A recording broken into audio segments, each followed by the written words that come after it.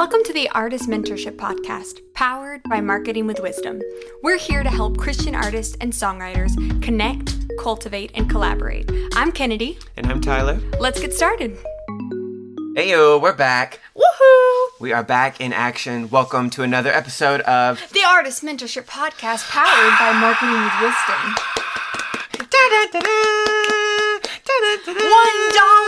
$1! That's all it costs to change your life. How's everybody doing? How you doing, Kennedy, my lovely co-host? I am doing really good. We have just been, as you know, just powering on through that healthy lifestyle. Yes. And yesterday I completed, you don't even know this yet, my 15th Orange Theory class. Very nice. 15th. Now explain what Orange Theory is, just in case people don't know. So in case you don't do Orange Theory, after like the whole quarantine of sitting basically in our beds for a few months, we were like, you know what, we're going to get out. We're going to go do some stuff. Tyler runs 3 miles a day and I do Orange Theory, which is a 60-minute workout where you have a personal trainer kind of teaching all of you as a class. So you go hard for 60 minutes. It is like non-stop. And the whole concept is to get your heart rate into the orange for as long as possible and to not let your heart rate drop. So that way you not only burn, I think I burned 622 calories last night, something like that, in 1 hour. Love it. Not only that, but then you go into the afterburn effect where you're burning calories for like a really long, for I think 36 hours after. Afterburn. I like that. It's called the afterburn. That'll preach, babe. Thank you. Thank you, Coach Lauren. So, essentially, that is my big win, I think, for this, that creating like some new habits that we've really stuck to. And I know that you've hit some I don't know if I milestones. necessarily feel the victory in my heart like you do, but I am doing it. Sure. The afterburn I have not yet found. You've got it. But I believe it's out there. But yes, maybe you out there in podcast land are in the middle of your artistic journey and you are also trying to get shape inside as well as outside. And we hope that this episode will serve as a launching pad to kind of take you to the next level, which I think it actually will, because this is probably one of my favorite episodes we've done. Now, granted, we've only done like a handful, but it's really good. Yes, I'd rather say that now. If we'd done 100, it would be really good. It would still be up there. I'm feeling pretty confident in that. We got to interview Carrie and Cody Carnes. Yeah. And very excited. They were awesome. A lot of times when you get to meet people at this level in their field, in their expertise, you never know. It's kind of a luck of the draw what they will be like. If your heart will be crushed. Yes. And this was a very good surprise that they were awesome, genuinely, and that their answers are very genuine. And we were talking about this earlier. It's very cool to hear their point of view because it doesn't sound like a point of view that comes from reading a book. Yeah. It sounds like it actually came from life experiences, good and bad and in between. Mm-hmm. And I think y'all are going to love it. Yeah, I think you're really going to enjoy it. We lead worship all the time. We're around a lot of people, and to hear some people with a really fresh and really genuine view on worship leading, and people who have done this for years and years and years, and it's not grown familiar to them, and they haven't, they've done the work to keep that flame burning, and even in a lot of situations to make sure they don't have resentment or bitterness. They've really stewarded that well. Yeah. To be really pure, and it's amazing. So even if you've heard a million podcasts on leading worship and all that kind of stuff, songwriting, this one is really going to be special. For sure. I love it. So, you ready to get started? Yeah, let's enjoy. Woo! All right, here we are with Carrie and Cody Carnes. Thank you guys so much for joining us today. This is a big deal for us. Yeah, it's so good to be here. Yeah, we're excited. Well, we'll go ahead and just jump right in. We know that y'all have a very busy schedule and there's a lot of hectic stuff going on in the world right now.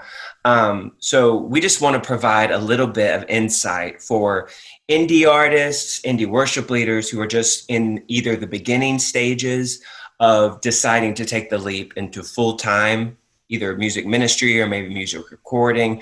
and maybe they've been doing it a couple years, haven't found some traction yet. And one of the first things we really wanted to get your insight on is if you could change anything about the first 2 years of you getting involved of the music industry, what would those things be? If you could do anything different. Ooh, good question. We said they'd be easy, but maybe we Yeah. Wow. Okay, let's think about that. First 2 years, when was that? It's different for both of us. It is different. Don't give my age away. My first initial thought when you were asking that was I would have quit striving, and because God was doing all kinds of things that I couldn't see, and I actually started to like sign this record deal, and I got everybody down the road. Like I had all these meetings and things, but like literally did not have peace.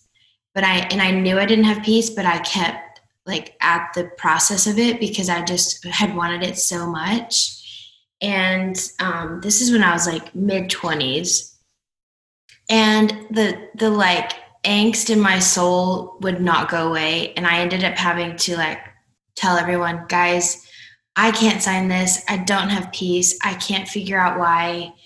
I mean, we had like the producer booked, we had the studio booked, they were just waiting on me to sign the contract with the label. And I just had to say, God's not giving me peace and I have to wait. And I literally, what's weird is I had to wait 2 more years before it came around again. But I had to just follow my peace. And what was really cool in that season was the songs that I wrote in that space. I wouldn't have written them. And then those songs I wrote in that 2-year period became like launching pads that God used for like stuff I'm still doing today. So I just would tell someone, like, just follow your peace and don't do anything out of striving. But God doesn't put those deep desires in your heart to do music at the capacity you want to do it. He doesn't put those desires to trick you. So there's a reason you feel wired to do it that way or wanting to do it that way. But I just would say don't strive in it. Like wait for God's timing and just be writing and be doing your music as if you were signed so that you're ready to go when like if that were to happen, you know? Yeah, it's great. You any door that you force open, you have to keep open, and any door that God opens, he's responsible to keep it open. And so it's a lot easier to do it his way, you know? And if I think about the first 2 years of me in the quote unquote, like professional full-time music industry, funny enough, it was playing for Carrie. And so she hired me to be in her band. And that was like the first 2 years of me kind of really starting to fully songwrite, like songs that were actually people wanted to sing, and being full-time on the road with her, being like part-time at church, serving there. So, and what's funny is I remember those first 2 years being like, all right, this is it. All my dreams about to come true. I'm about to move to Nashville. I'm about to sign a big old record. That thing you think of like, this is it. And then about 2 years in, God said, hey, I want you to go to Phoenix, Arizona and be the worship pastor at a church plant. And it was a plant that our church in Dallas was planning. And I remember thinking like, this is not what I had planned. That's not what you said. This is not I literally felt like I was like climbing this golden ladder, and then you're just telling me to like jump off of it and actually throw it away, Yeah. And I remember in that season was hard for me because I knew that God was calling me to do it. So I did it out of pure obedience. Like, I'm only going here because you're telling me to. I literally have no idea why. I don't want to. And I remember in that season, the first 6 months of living in Phoenix, God had me lay down all of my desires. He had me lay it all down. I remember him telling me, I want you to get to the point where if you never pick this back up again, you're okay with that. And that was really, really hard to do. And when I got to that point, I actually felt this freedom. I felt this burden kind of lift off of me of like, okay, God, if I never pick this back up again, I'm cool with that. If I live in Phoenix for the next 40 years of my life, I'm cool with that, and if that's what you want me to do. And it was amazing to see when you lay them down and you let God, you put them in God's hands at that point.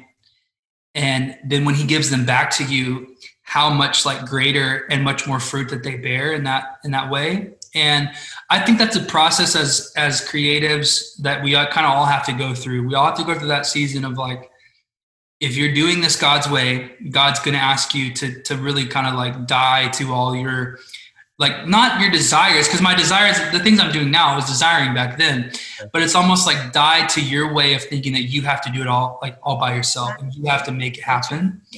And if I think about if I would have come to Nashville at 22 and signed a record deal at that time, and like she said, like the songs I had at the time, they weren't good. And if I would have made an album or two in that season, not really knowing how to write songs yet, I actually probably would have been more detrimental for me because I would have made 2 bad albums more than likely. And that actually I would have had to do more work to regain that than just starting from a great place with great songs 5 years later, 6 years later, you know? So God's way was so much better. And, I went to Phoenix. I was there for 3 years. We ended up actually dating while I was there. We didn't know that was going to happen. I didn't know that God was saying, hey, don't go do this yet because, I'm bringing you two together. You can do this together in the right way. You can start off on the right foot. I didn't know all that. So there's things that you don't know that God has planned, and he has good things planned for you. That's all you got to know. He has good things planned for you. And if you do it his way, it does take longer, and that sucks. Yeah. But it's so much better. Totally. When he does it. And all along the way, we just serve in local church. We're still serving in local church. I was going to say that, yeah. It's so important to just serve where you're planted. God says that those who plant in the house of God will flourish. And just serving, staying planted in the house, that's what we've done this whole time. We're still doing that. And we will always do that no matter what. So there's just beauty in that and just being faithful where God has you. I watched that firsthand. You watched that firsthand. Yeah. And be faithful with it. Like, be 100% in. Don't have your one foot in while you're waiting for the other thing to happen. Like, God, I think you actually kind of go in that like 40 years in the wilderness circle if you do that. Yeah. Just be 100% in where you are right now and trust God with the rest. Submit to leadership. I had leaders in my life all the way through of like, hey, this is what I'm being presented with. Do you feel that this is right for me? Yeah. And there were times where my leadership was like, I know that that's on your life, and I know that you're going to travel and God's got this on your life, but I actually don't feel that yet. I think we just need to keep, doing stuff here at the church. I remember my pastor said that to me. I was like probably 25. And I remember it was the longest walk back to my little cubicle office at the church. And I got there and I closed the door and I faced the wall and I just sat there and cried my eyes out. And I remember, I just remember it like it was yesterday, because I remembered saying, God, why is this burning in my spirit so much? Like, why is the global church burning in my heart? And he's like, because I put that burn there, but it's not time yet. Mm-hmm. And then I wrote like You Are For Me. I wrote some other songs that just became major anthems for my own heart. That, I go back to thinking, wow, God, like, I'm just so thankful I trusted the journey. I trusted my pastors. I stayed planted in the house. It's just, God will always honor that. Yeah.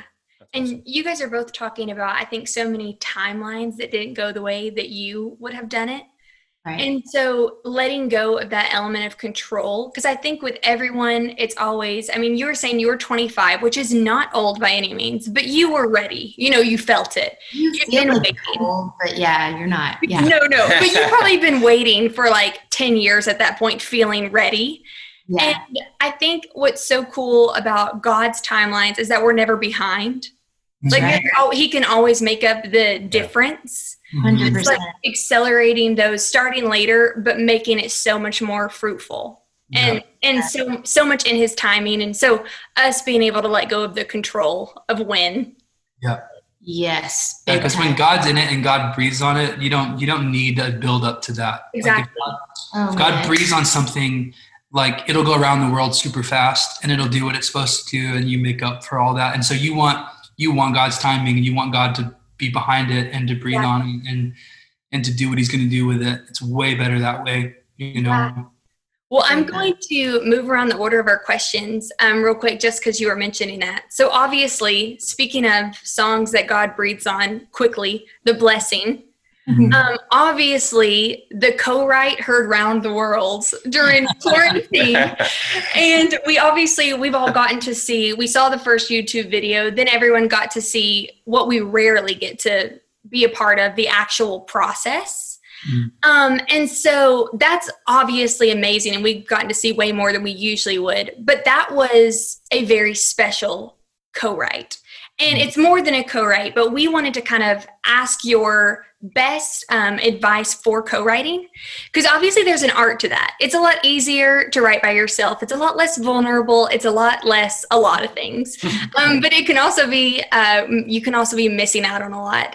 So what are your best words of advice, I guess, for co-writes, and practical or, mystical, whichever way you want to go with it? I love it. Yeah, co-writing is all those things. It can be so vulnerable, and so, the initial connection with people. Sometimes you connect and you write really well together, and other times it's just hard. I have some friends, they write super well together, and then we try and it doesn't work very well. It's so interesting. But I think one of the best things with co-writing, I do a lot of co-writing, is just like-minded people, people that are passionate about the same things or similar things. So sitting down with Pastor Stephen and Chris, Elevation, all four of us, our goal in our writing was to think about our local church. Would our local church sing this? And that's honestly, Elevation writes like that. Hillsong writes like that. Bethel writes like that. We all write for our people, the people that God's entrusted us with in our local churches. If you think too far outside of that, I think it squelches creativity, honestly, because that's a lot of people to think about, But if you're writing if you write a song that you think, we got to make this song go around the world in 30 days, it's not going to happen. And it's definitely not what we did in that setting. Yeah. You're not thinking, you want it to have an impact that impacts people's hearts everywhere, all over the world. That is part of my heartbeat.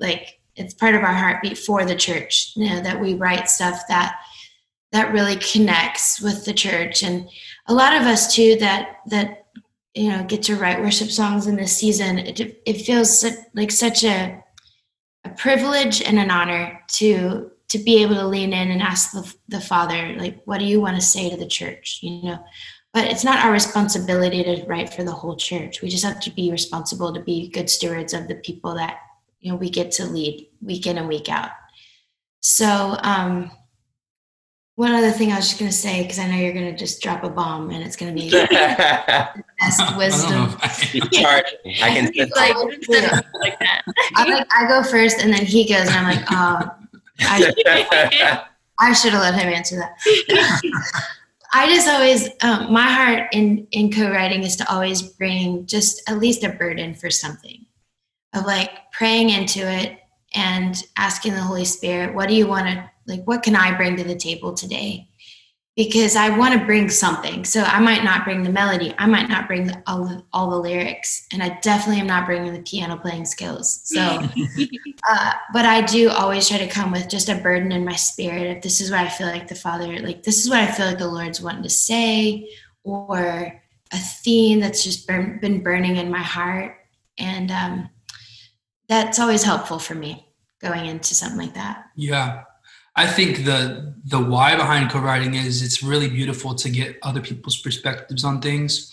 And if, like she said, if you're writing with people that, if you're not polar opposite on theological views, and if you're not polar opposite on creativity, and you're not polar opposite on how you think about the church, it's going to be hard to kind of come together with your different views. But if you're like-minded, but you have different perspectives, that's what makes co-writing really beautiful, is because people think of things that you wouldn't have thought of, and they come up with things that you wouldn't have thought of. And there's a collaboration, like you get to be on The Blessing, my perspective got to be 1/4 of the whole pie, the whole picture. Yeah. And only 1/4 of that perspective would it's I don't know, it just wouldn't be what it is if you didn't have everybody's lives coming together.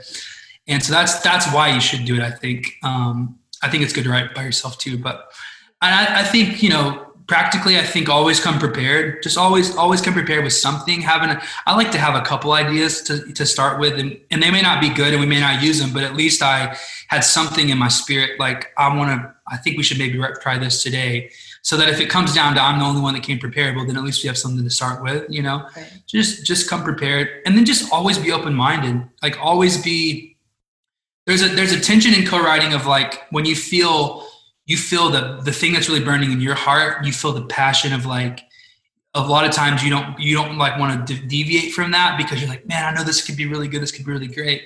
But also understand that the people that are with you, they also have the same passion about what they think and what they see. And if everyone is listening to each other, and if everyone is open-minded, and if everyone is like, expect the person across the table from you to have a better idea, have that expectation to go, yeah, I'm walking into this, but I'm actually going to honor and respect the gift on your life so much that I'm just going to listen a lot too. Like, I don't want to come in like spearheaded thinking that, don't walk in thinking that you're the best writer in the room. Like, even if somebody else would say that you are, whatever, that you should never have that perspective. You should never have that, yeah, like, my idea is better, we're going to run, that kind of thing.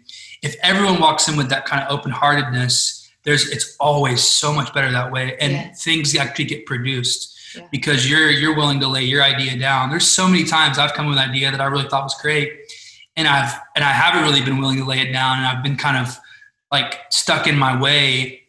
And it just stifled the whole atmosphere of the ride, versus the times that I was like, hey, you know what? Maybe let's go somewhere different. And then 30 minutes later, I was shocked and surprised at where the idea had gone. And I actually really loved it. But yeah, it's because I had to give it a chance. Yeah. I had to give it a chance to breathe. So I think just having a servant heart too. Communication is really key with a co-write. Like, having the expectation of like, are we writing this for the church? Are we writing this for someone's project? We just having those things up front, because it can get awkward later if you don't like kind of set sure, the expectations of what's, we've kind of had to reference those kinds of things before of, we know we were going in with this in mind, so we need to honor that. Like, we know we were writing with your project in mind, so we want to honor, if you want to use this first, we want to honor that. And it's just good. It just, you want to stay friends. You don't want it to be weird, and just good communication is so key. Yeah. Awesome. And then one more question about that wasn't on here. I'd be super interested, because you guys have obviously written lots of songs. With The Blessing, did you feel like in the moment when you're writing, you're like, oh, this is going to be like a special one? Because I feel like sometimes we think some are going to be special, fall totally flat. It's special to me and no one else. I am its mom. I am its mom. But did you guys have that feeling, or was it a surprise? I think that we did to a certain degree, not to the level that the song has gone around the world. We didn't have that instinct, but I think it's because we've learned to not really have that. Yeah. Like, don't get caught up, because then you end up getting frustrated with things. Like, if you set your expectations super high, I think, like she said in the beginning, like, our heart was just to serve our church, and those people, and we didn't really get beyond that. And that's actually, I think, a healthy place to stay, is to say, I know that I love this song. I know that this is special to me. I can see my church singing this and really being impacted by this. Great.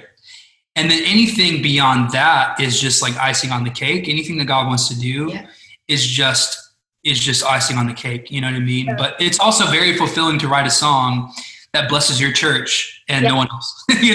That's still a very fulfilling. Like, we have those songs in our church that haven't really gone outside of our church, but they have rocked our church. Yeah. And there's like testimonies, and that's so fulfilling for us. I think it's just setting your sights on what it is, and not letting yourself kind of get beyond that. Because then it's fun. If God does something more, it's like you just feel like you're on this roller coaster ride of like, you wake up every day, like with The Blessing, we wake up every day and be like, did you see that somebody did like a Hebrew version in the original language? Amazing. I cried so much. No, it's wild, because we had written a different song for like 8 hours before we wrote The Blessing. So by that time we were all kind of like fried a little bit, but we were like, we've got to lean in on this. There's just something powerful that feels like is on this, you know? And so I do remember that feeling. And then I just didn't realize how much I was going to like it until their team is amazing. They stayed up for hours and hours and hours and sent us a demo at 1 a.m. Mm-hmm. And we had already written for 12 hours that day. Oh my goodness. And so their team stayed and dialed it in and got it set and sent it to us at 1 a.m. And I was crawling into bed and I grabbed my AirPods and actually you were like, you need to listen to this. Mm-hmm. So I was like, okay. So I put the AirPods in and he pushes play and I just, warm tears just went down my face in the bed. And I just was like, wow, this feels really sweet. This feels really sweet. The heart of God over his kids. I'm like, oh, this just feels really sweet.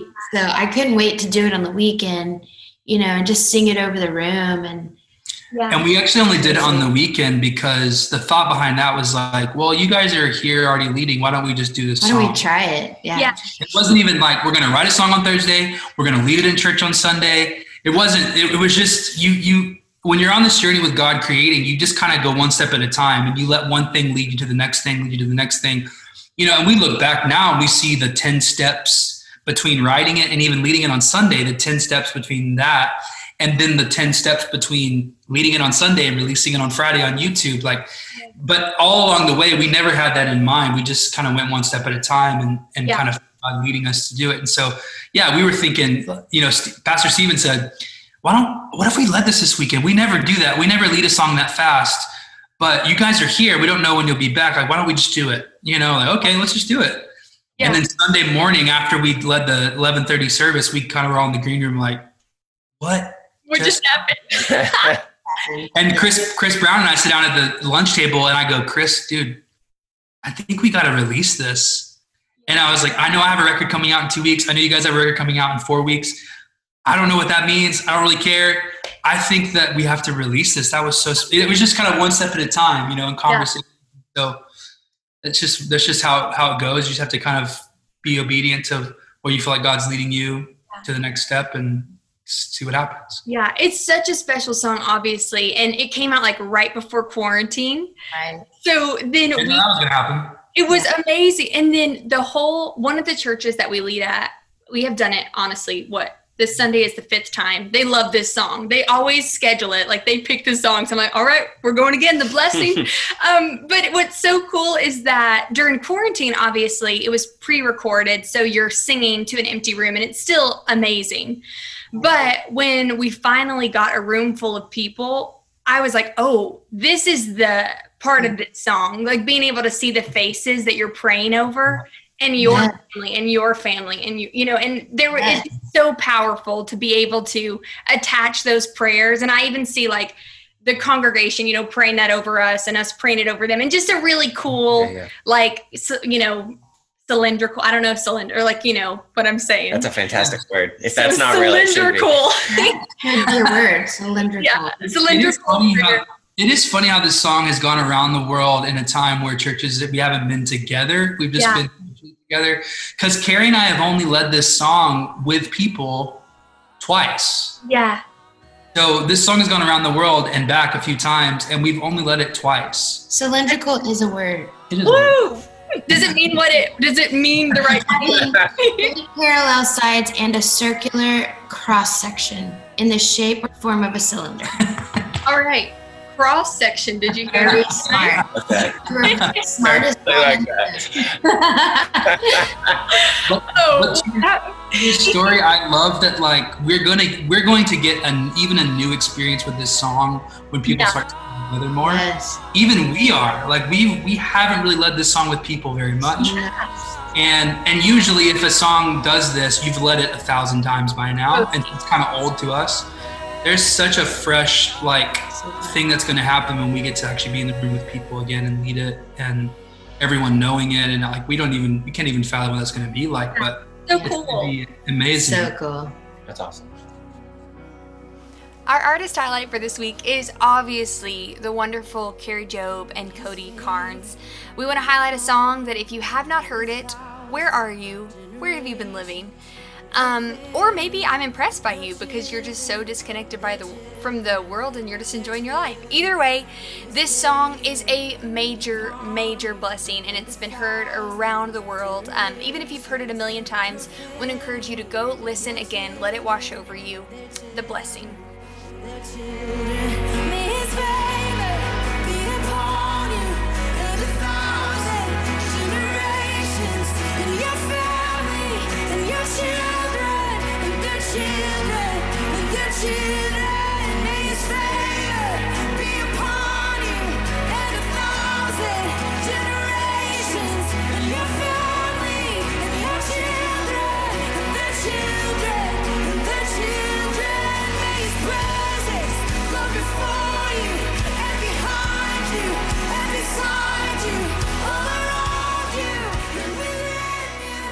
I know that obviously y'all have through the years traveled a lot, a whole lot of different denominations. I know obviously you were involved at Gateway for a long time. Now you're at the Belonging. You've done stuff with Bethel, Passion. You're very well-rounded in the cylindrical view of your experiences. I know there's a lot of artists who are really into, first of all, just the idea of a tour life. Or maybe they're on like the contractor side of that, whether it be just the musician side or traveling to do youth camps, whatever it may be. And I know this answer may have changed through the years, but what things have you learned in being in different houses of the Lord that have different expectations, some maybe different doctrine, and you're having to serve that house while simultaneously being authentically you? How have you found that balance? I know I'm sure 10 years ago, you probably had a different answer than you have now, and they'll probably change again in 10 years because that's an evolving thing. But what would be some of your thoughts on that? First of all, if you're wanting to be in the touring life, a production friend of ours started a hashtag called Tour Showers. And he takes videos of all the terrible showers you have to shower. Amazing. And it's hilarious because it shows the not so glamorous life of traveling. Hashtag real talk. I need to follow that. Shower shoes. There have been multiple times in life where you're like staring at the shower, thinking, "Do I really need a shower?" You're like, I could go a third day. I think I'd be cleaner not taking a shower in that. Try shampoo. Thank you. Shampoo. Yes. Yeah. There's a sink over there. It looks like, no. That's real. Yeah, I love this question because I love the church. I just love the church. I love every denomination. I just love people that want to connect with God, and that's going to look and sound and feel different to every single human being. And so I think the beauty of getting to lead worship is that we get to serve people. And so I think just always having that mindset that you want to serve however people will eat. So like if you, it's good. Just knowing people, just like being sensitive to a room, being sensitive to how they connect with God and just serving that. And not having a prideful or a personal vendetta to like getting a point across, or I love to spin around and jump around and run around, but there are moments where I'm at a church that's not super comfortable for people, and so I dial it back because I don't want to get in the way of them encountering Jesus, because I know that He's going to meet with them in the way that they're asking. And do I know that there's more for them? Yeah. But what if that's such an all-encompassing question. Like, you just got to be sensitive to a room and not distract from like people being able to receive because they're distracted by like lots of things going on. And then those rooms where more things the culture of that room is a little more apt to certain things. I go all out, you know? Yeah. And I think the people in the room that, where maybe it's a little more tame or however you want to call it, just reserved. That's a good word for it. Conservative, whatever. I think they respect the fact that I'm like serving them in the way that they're comfortable with it. You know, they probably know that I would love to spin around and like jump around and run around the room. But I just think it's important to like always respect people, you know. I hope that makes sense. Just yeah. It's important to serve. It's the same as like being a worship pastor at your local church, and you maybe have a favorite song you're doing, and that's not your pastor's favorite song. Maybe your pastor's favorite song is a different song that you don't even actually really like. As the Deer. I love that song. I do love that song too. But if he's like, can you do that song? You're like, we just did that song for 4 weeks. El Shaddai. The Blessing. Ancient. And you're People like, are already tired of it. We haven't even started we about just did that for 4 weeks. I was like, do it again. You know, and you're like, yes, sir. Yes, ma'am. I will do it again. You know, it's like just serving. God honors that. That's just as much worship as like whatever expression of worship you like to have. It's ultimately our job as worship leaders to serve God, serve people, and help them connect together. There's two analogies I love to answer this question. There's one analogy of like a swimming pool, of like, you know, there's different levels of foot depth in a swimming pool. If you've got 1 foot in the shallow and you've got 10 feet in the deep end, when you're stepping into different environments, you kind of have to know how to assess where the people are. And that doesn't mean that's not a shameful thing if they're in the shallow end or they're better if they're in the deep. It's not anything like that. It's just where are they at in this? And the analogy is like, if they're at 2 feet deep, then I can't take them to 10, because like if I had a person that couldn't swim, I would not take them to the deep end. I would keep them right there. But I am, as a leader, I am going to try to maybe take them to 3 feet deep. I'm going to try to maybe meet them where they are, and maybe try to just take them a little bit deeper than they've been before, and lead them somewhere that leads them to the next level, down the road. Like I'm kind of there. I'm there in that moment. If you're traveling and touring, I'm there in that moment to lead those people on that day, at that time in their lives and their journey.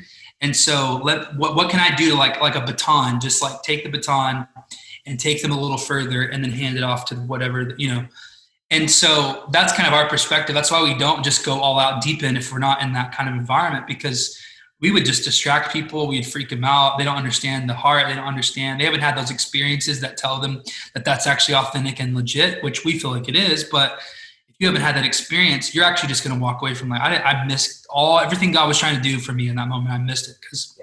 So we're ultimately, and the second analogy I love is like, as a worship leader, we're like a server at a restaurant, where you're serving at I like to think there's this restaurant in Arizona where we go, and it's like low candlelight.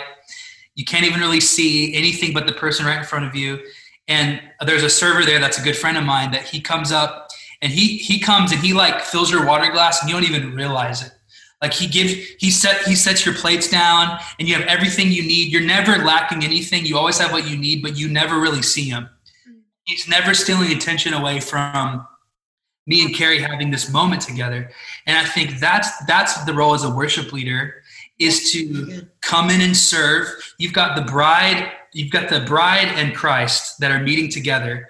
And my job is to come in and make sure you have everything you need without stealing attention away from myself. It's not about me. It's not about my desires. It's not about what I want. It's not about what I prefer. That's when you start seeing like the tension happen. Right. My job is to serve. And if that means that Pastor Jim wants As the Deer for the 4th time in a row this week, I'm going to come up with a cool, probably creative way to do it. That might be awesome.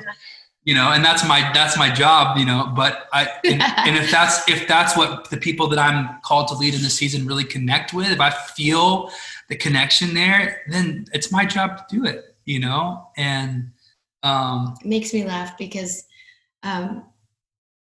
I'll just say it. So Pastor Robert Morris, when we were at Gateway, he loved this song called Great I Am, a Jared Anderson song. And he wanted it like lots of weeks, kind of like this situation. And there was one week that one of the drummers was like, hey, let's do it like a different version. Like, let's change this, let's do this, let's do that. Yeah. And so I was like, yeah, let's do it. So we do it. Well, after the first service, Pastor Robert was like, hey, man, worship was really good, but Great I Am just felt so different. Like, is there any way to just not do it like that? Can we go back? Like, that's my favorite song. Like, can we? And I realized, like, he's connecting to the Lord before he preaches with that song. Yeah. So changing it too much just didn't feel like his favorite song, you know? Yeah. So, and I remember just thinking, yes, sir, I'll do that. And I didn't say, well, the drummer had the idea and it wasn't my fault. Like, no, I just was like, yes, sir, I'll make sure it happens, you know? And I went back, told the team, they were like, yeah, great. Didn't tell them really why, but I just said, let's just go back to the other. And I always just think back to that of like, I could have gotten really defensive. I could have like been embarrassed, but I thought, no, I'm supposed to serve. So like, I'm serving him so he can get up and preach. Yeah. And so like, yeah, so it's good. It's good to serve. It can feel exposing. It can feel like uncomfortable at times because we're not doing everything we maybe would want to do. But if it's serving the purpose of what God wants to do in the room, then that's. And there's a lot of room in there for you to do what you love to do. It's not like 100%. you're tied down and you can't do any. Like, there's a lot of room for your own creativity. And God actually has you in that position till he does people to bring everything that you are to that. So you got to bring everything that you are to it as well. But when it comes to like the decision of, do I do what the people need or do I do what I want? Then it's always do what the people need, you know?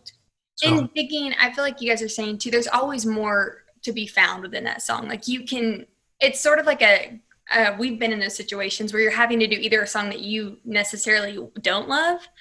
I remember there was a specific fast song at a church that they loved to do. They wanted to do it every time. And I was determined I was going to make this fast song that to me was very surface level. We were going to go in. I was like, all right, we're going. I was like, this song is going to be it. And I remember I hated leading it. And Tyler, after we started dating, was like, I always love when you lead that song because it feels so special when you lead it. And I was like, we did it. being able to challenge yourself as a worship leader, as this may not be like my favorite song, but I can find something in it that compels me to worship. And in that, invite other people into that journey. So I love that too, that sometimes the pastors making us do songs over and over again is like every time finding something new in it. What was that fast song that you were talking about? Okay, so it was Brighter by Young and Free.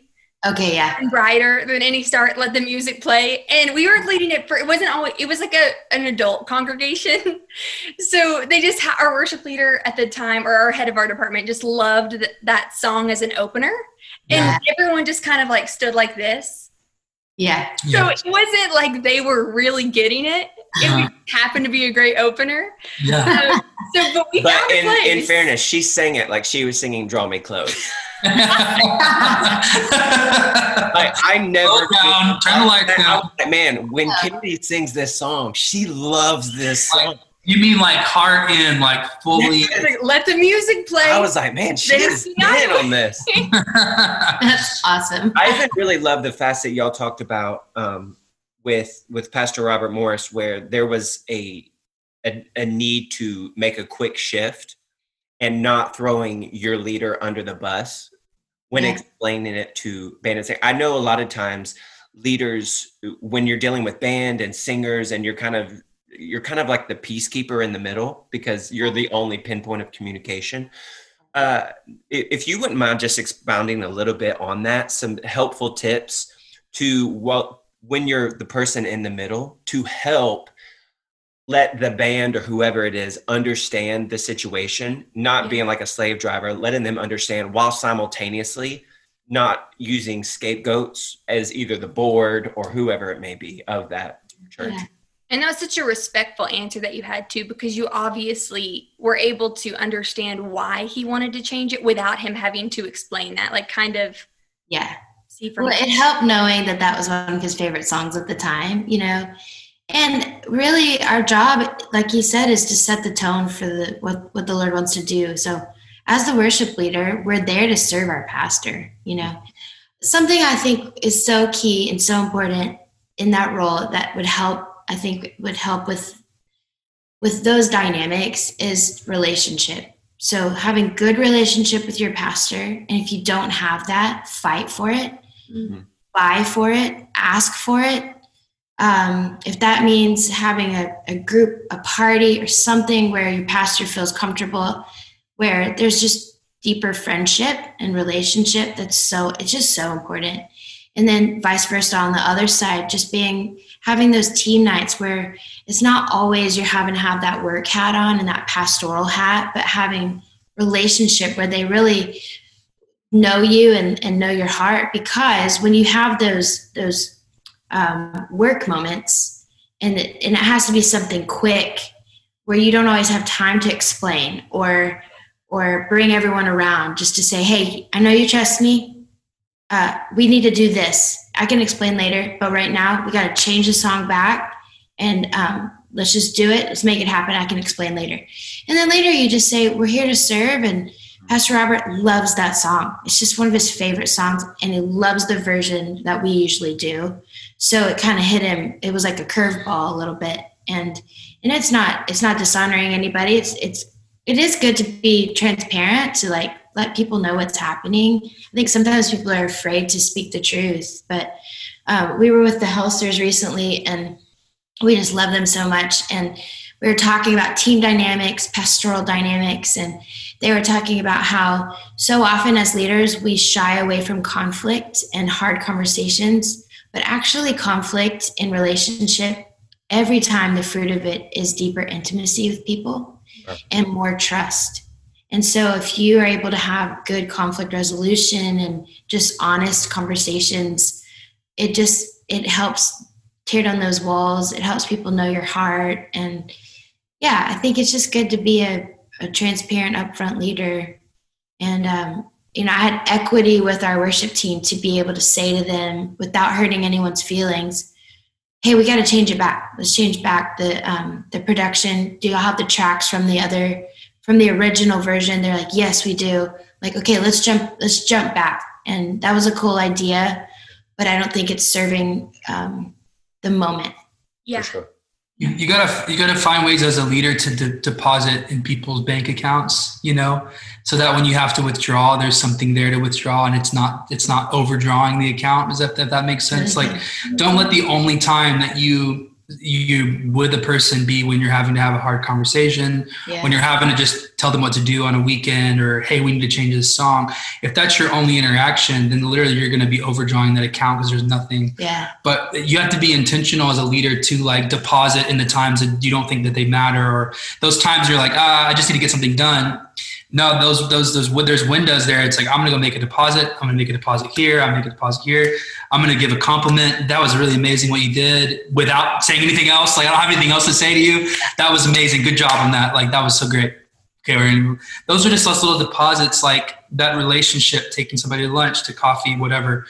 Those deposits, you make those so that you stock up that account, and then you build that trust, and you build that equity. And when you need to have a conversation, there's something there to withdraw from that helps that person still be in stable ground. Their account's still in a stable place when you withdraw, when you withdraw something, So I love it. Yeah. Well, thank you guys so much. This has already been amazing. And we've gone on a lot of different rabbit trails, or rabbit trails. You guys like rabbit trails? I don't know that one is a word. Good word. That one is not. Rabbit trails. Yeah, that one for sure. Do you guys have, and you may not, so feel free to just say that was amazing, thanks. Do you guys have any last words of anything that you feel like you want to share before we end today? Yeah, I don't. We just miss people. We can't wait to be in the room with people again, and just what a curveball. No one knew that that would have to pause. And so just, I look forward to the church getting to like be together again and have nights of worship. And, but I just pray that people that are feeling maybe a deficit in their spiritual walk because they haven't been able to be around a lot of people, that you just would feel really, really met by the presence of God in your home, in your car, and that that this whole, isolation and lonely thing would lift off of your life, that you would not feel that in your spiritual walk with the Lord and in your family. So yeah, I do know these things will change. This is not our forever. There's no way.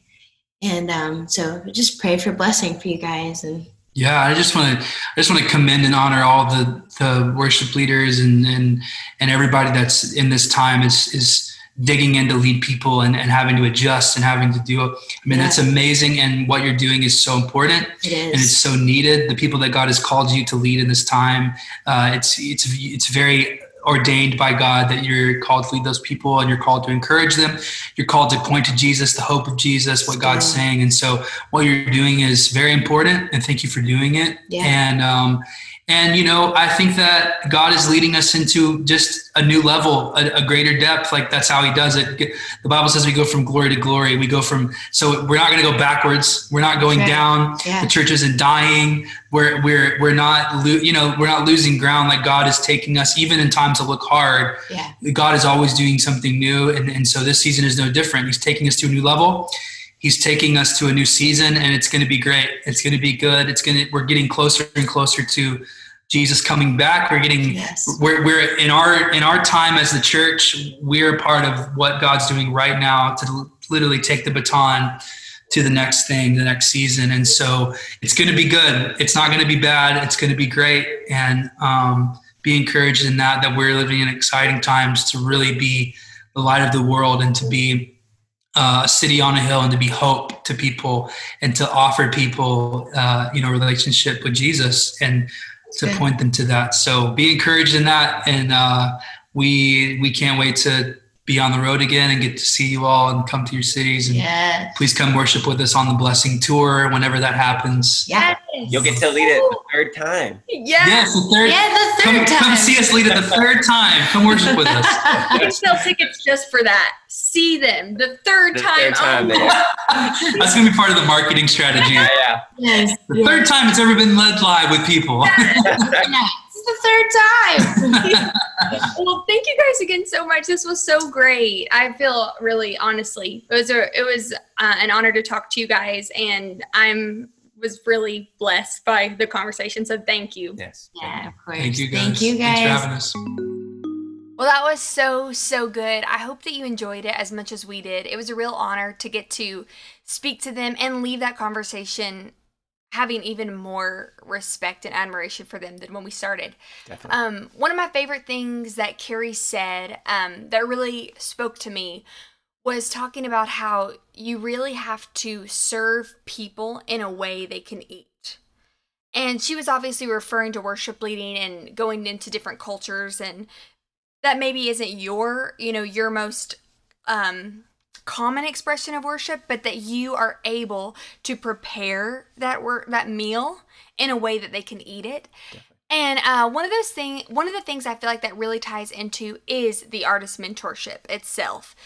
Because there are a lot of things that maybe you don't know where to start. Maybe you don't know this particular area, but it's a place where you can begin with the elementary things and beyond. Yeah.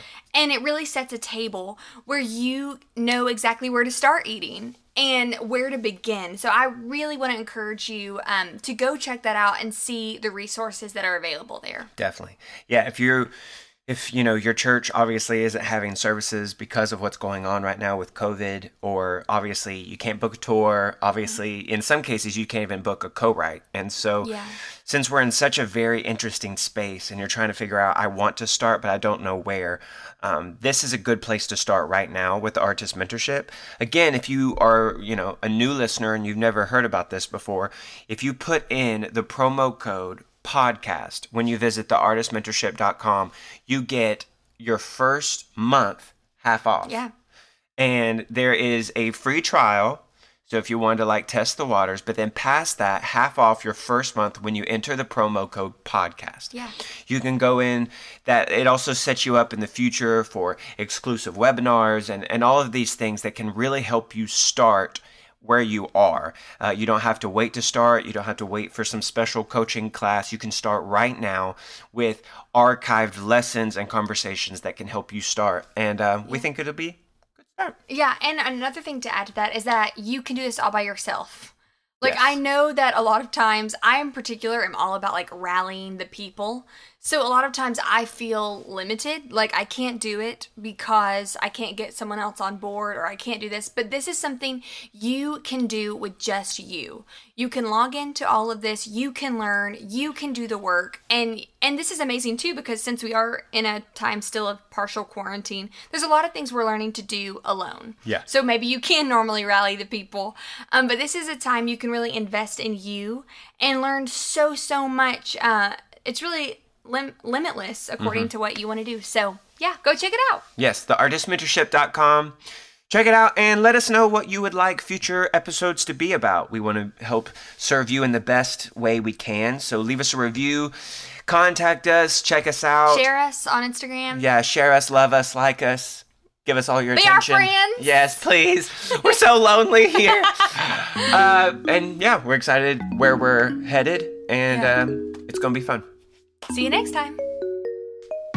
Thank you for listening to the Artist Mentorship Podcast, powered by Marketing with Wisdom. For more information on our Artist Mentorship program, please visit theartistmentorship.com.